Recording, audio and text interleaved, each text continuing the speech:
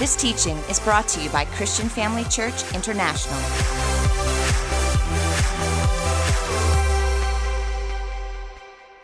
Well, are you ready for the word this morning? On this wonderful, warm Christmas day, praise the Lord. Well, we're going to open up in prayer. And just before we do that, I want to take this opportunity and thank Apostle Theo and Dr. Bev for really a great privilege to be able to minister on Christmas Day. For me, it's an honor, and I just want to thank them. Praise the Lord. Let us pray this morning. Wonderful Father, as we come together as a family today, we are truly grateful as we celebrate the birth of our Savior. Father, we cannot thank you enough for the price you were willing to pay for us. And so today, we take this opportunity just to worship you and thank you. And Lord, as you spend time in your word, we thank you that your word will encourage us. It'll be a blessing to us. It'll help us to remember what Christmas is all about. And Holy Spirit, I invite you to come and have your way. You are the teacher. I never trust in my ability, but totally depend upon you. And in advance, I give you alone all praise, honor, and glory. In Jesus' name, amen. Praise God. Well, family, for those of you that know me, I really like Christmas. I love Christmas. It's one of the most favorite times of the year for me. I just love everything about Christmas. I love when I walk through the malls and the music's playing and the lights are on. I love just the whole atmosphere of Christmas. It's just a great time of the year. It's a time I really enjoy. I love the Christmas food. I love the Christmas food, and my favorites are fruit mince pies. I don't know, something about those things, they're dangerous. They don't have an end date. They just keep on going. No, but I love it. It's a wonderful time of the year. But family, with all of that, with all of the festivities and all the lights and the carols and the music and just a great atmosphere, sometimes we can get so caught up with that. And the commercial side of Christmas, where everything is just about what's on sale and what gift you can buy and what's available, that we can tend to lose the real meaning of Christmas. And many people, it's almost a stressful time for them. Am I buying the wrong gift? What gift must I get? What happens if I don't buy a gift for this one? What happens if I can't afford a gift for somebody? There's just too much stress around that for people. And church, we miss the purpose of Christmas.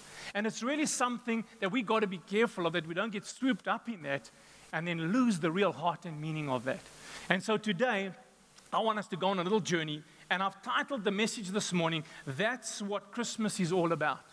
And we're going to have a look at that today. So can we go on a little journey? Let's go right back to that time where Jesus was born. And I want to read to you two portions of Scripture. And we're going to have a look and just go with me on a journey. And let's just remember what God was willing to do for us. And as we read this, so I'm going to start off in Luke chapter 1. Several verses I'm going to read from Luke chapter 1 as well as Luke chapter 2. And this is what the Word of God says. Now in the 6th month, the angel Gabriel was sent by God to the city of Galilee named Nazareth, to a virgin betrothed to a man whose name was Joseph, of the house of David. The virgin's name was Mary. And having come in, the angel said to her, Rejoice, highly favored one. The Lord is with you. Blessed are you among women. Can you imagine receiving a greeting like that? That's just like out of the ordinary, right? Would you agree with me? Totally out of the ordinary greeting if you received one like that. Then the angel said to her, or let me go back to 29. When she saw him, she was troubled at his saying and considered what manner of greeting this is. Then the angel said to her, Do not be afraid, Mary, for you have found favor with God. And behold, you will conceive in your womb and bring forth a son, and shall call his name Jesus. He will be great and will be called the Son of the Highest, and the Lord God will give him the throne of his father David, and he will reign over the house of Jacob forever, and his kingdom there will be no end. Verse 34. Then Mary said to the angel, How can this be, since I do not know a man? And the angel answered and said to her, The Holy Spirit will come upon you, and the power of the highest will overshadow you. Therefore also that Holy One who is to be born will be called the Son of God. Then Mary said, Behold, the maidservant of the Lord, let it be to me according to your word. And the angel departed from her. So just receiving an announcement like that must have just been a huge thing for her. She was a young lady, young girl. So that's quite an overwhelming experience. Would you agree with me? For her to receive that. Can you imagine her just trying to ponder on that and take that in? Must be quite amazing. Now we read the account of Jesus' birth found in Luke chapter 2 from verse 1. And it says this, "And it came to pass in those days that a decree went out from Caesar Augustus that all the world should be registered.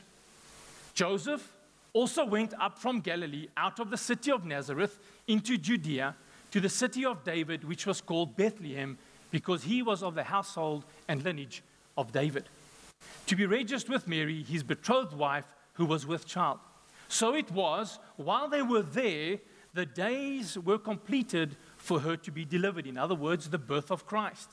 "And she brought forth her firstborn son and wrapped him in a swaddling cloth and laid him in a manger, because there was no room for them in the inn. Now there were in the same country shepherds living out in the fields, keeping watch over their flocks by night. And behold, an angel of the Lord stood before them, and the glory of the Lord shone around them, and they were greatly afraid. Then the angel said to them, 'Do not be afraid, for behold, I bring you good tidings of great joy, which will be to all people. For there is born to you this day in the city of David a Savior, who is Christ the Lord. And this will be the sign to you. You will find a babe wrapped in swaddling cloths, laying in a manger.' And suddenly there was with the angels a multitude of heavenly hosts, praising God and saying, 'Glory to God in the highest, and on earth peace, goodwill toward men.'" Isn't that just amazing, family?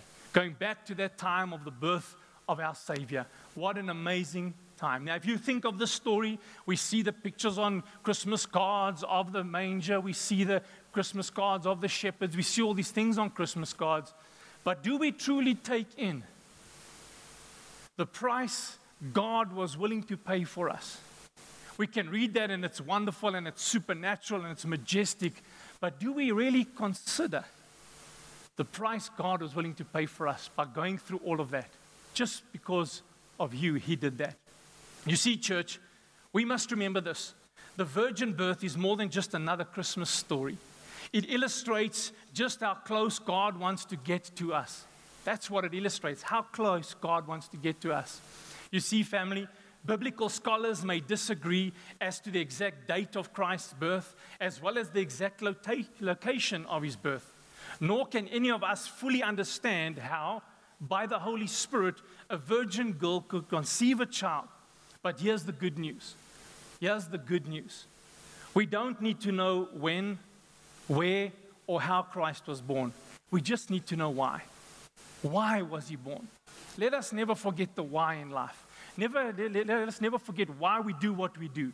Let us never forget why Jesus was born. Why was He born? You see, church, that first Christmas, God did something extraordinary. Stepping from His throne, He removed His robe of light and wrapped Himself in skin. The light of the universe entered a dark womb.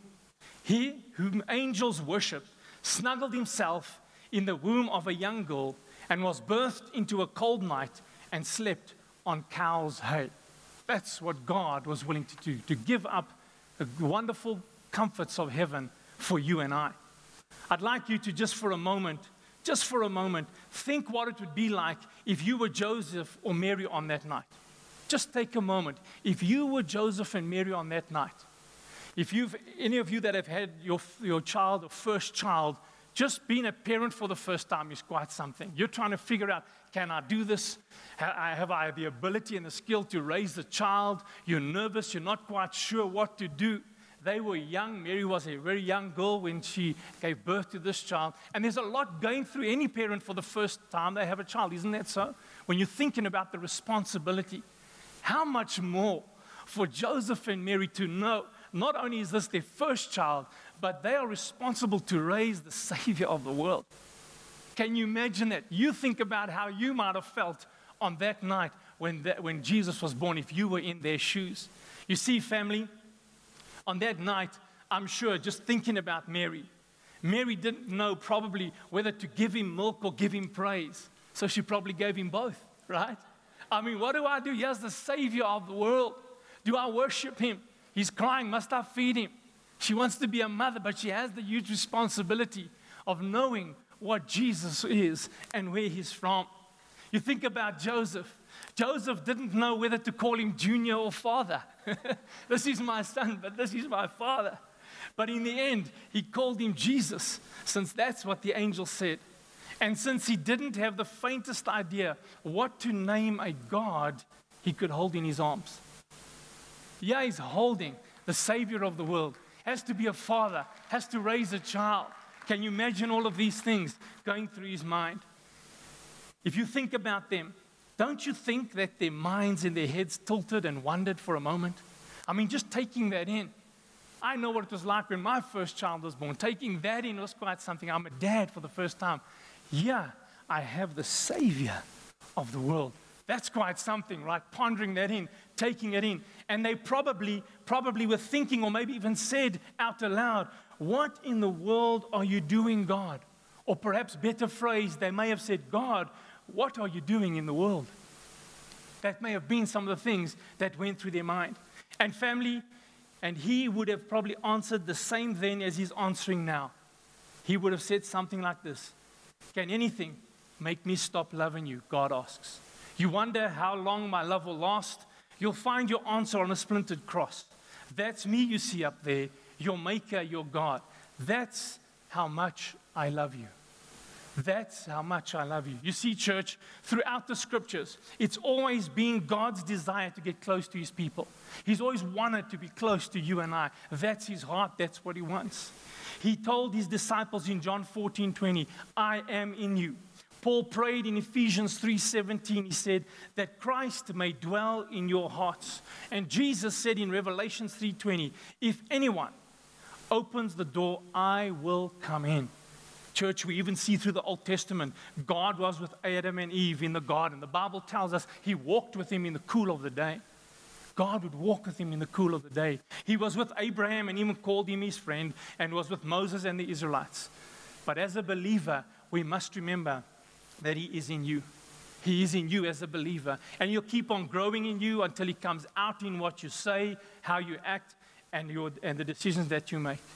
And that's why Paul could say in Romans 8 from verse 35, can anything separate us from the love of Christ? Can trouble, sufferings, and hard times, or hunger and nakedness, or danger and death? I'm sure that nothing can separate us from God's love.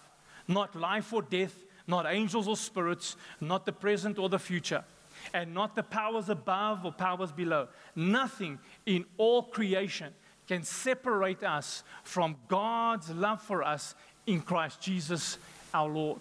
And family, that's what Christmas is really about. Christmas is about God expressing his love to you, showing you how much he loves you, that he would go to those lengths to reach you. If it was only you, he would have done it anyway. That's how much he loves us. And we must never forget that. It's so important for us to remember that. You see, church, as you celebrate Jesus' birth, remember that many around you are hurting. They've lost hope. Don't forget that the Word became flesh. Why did Jesus become flesh? Well, because Jesus went out of his way to redeem sinners, lift the fallen, encourage the desperate, and minister to the sick, the lonely, and the forgotten. That's what he did. And he said, inasmuch as you've done it unto the least of these, you've done it unto me. So I want to say to all of us here today, instead of keeping to yourself this Christmas and this year, reach out to those in need. Go ahead, make it your best Christmas ever, and show others the love of Christ. You know, I don't know what you're facing as a family. I don't know if there's family feuds, if mothers are not speaking to children and brothers and sisters are not speaking, but come on, family, there's more to life than having a difference. There's really more to that. If God so loved you that he would do that, surely we can go beyond our niggles. Surely this Christmas and every year we can reach out to those and show them, listen, let's just put our differences aside.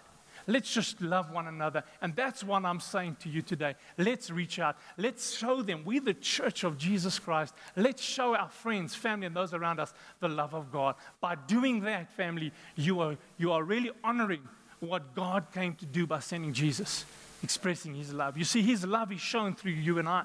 The Word of God says that it's the goodness of God that leads men to repentance. We can show people the love of God, amen? So, when you're Christmas Day today, and maybe some of us have already given each other some gifts, I want to say this to you. Take some time when you give a person that gift today. If you're still going to meet with people, don't just let it be an act. You can give a person a gift any day of the year. You don't need to wait for Christmas. But there's something special about this time. Tell them you appreciate them. Give them the gift with love in your heart and say, I want to just show you I appreciate you. And I want to show you the love of God, and give them the gift. And I believe it will mean so much more to them than just opening up another present, which they can do over 300 days of the year. So this is a special day. This is a great opportunity for us to do that. You know, I love John 3, verse 16. And this is one we must remember, not just on Christmas, but every day. And this is what I love about Christmas. For God loved the world so much that he gave. He didn't lend, didn't borrow. He gave his only Son, so that anyone who believes in him shall not perish, but have eternal life. And you know, family, this is probably one of the greatest days of the year to express that to others. This is probably one of the greatest days of the year to share your faith and tell them what Jesus meant to you. And what a way to share your faith. Amen? Not only can you give them a physical gift, but you can give them the gift of life that they can remember every day. So I want to draw you in today to remember. Take a moment, think about it, share the love of Christ, and show them just how much God loves them. Amen? Praise the Lord. I'm going to ask the band to come up at this time. So family, that is the true meaning of Christmas, that God so loved the world. Let us be the example of Christ. Let us take the time to remember what Jesus did for us, what God was willing to do for us, so that we could enjoy eternal life. Amen? Praise the Lord. Praise God, family. Thank you for joining us during this episode of Living Life with Dr. Theo and Bev Vollmerans. We hope that through this inspired teaching, you had an encounter with God. If you enjoy the teaching ministry of Apostle Theo and Dr. Bev Vollmerans and would like to enjoy more resources, we hope you will visit our website at www.christianfamilychurch.co.za, or for our American listeners, www.christianfamilychurchsa.com.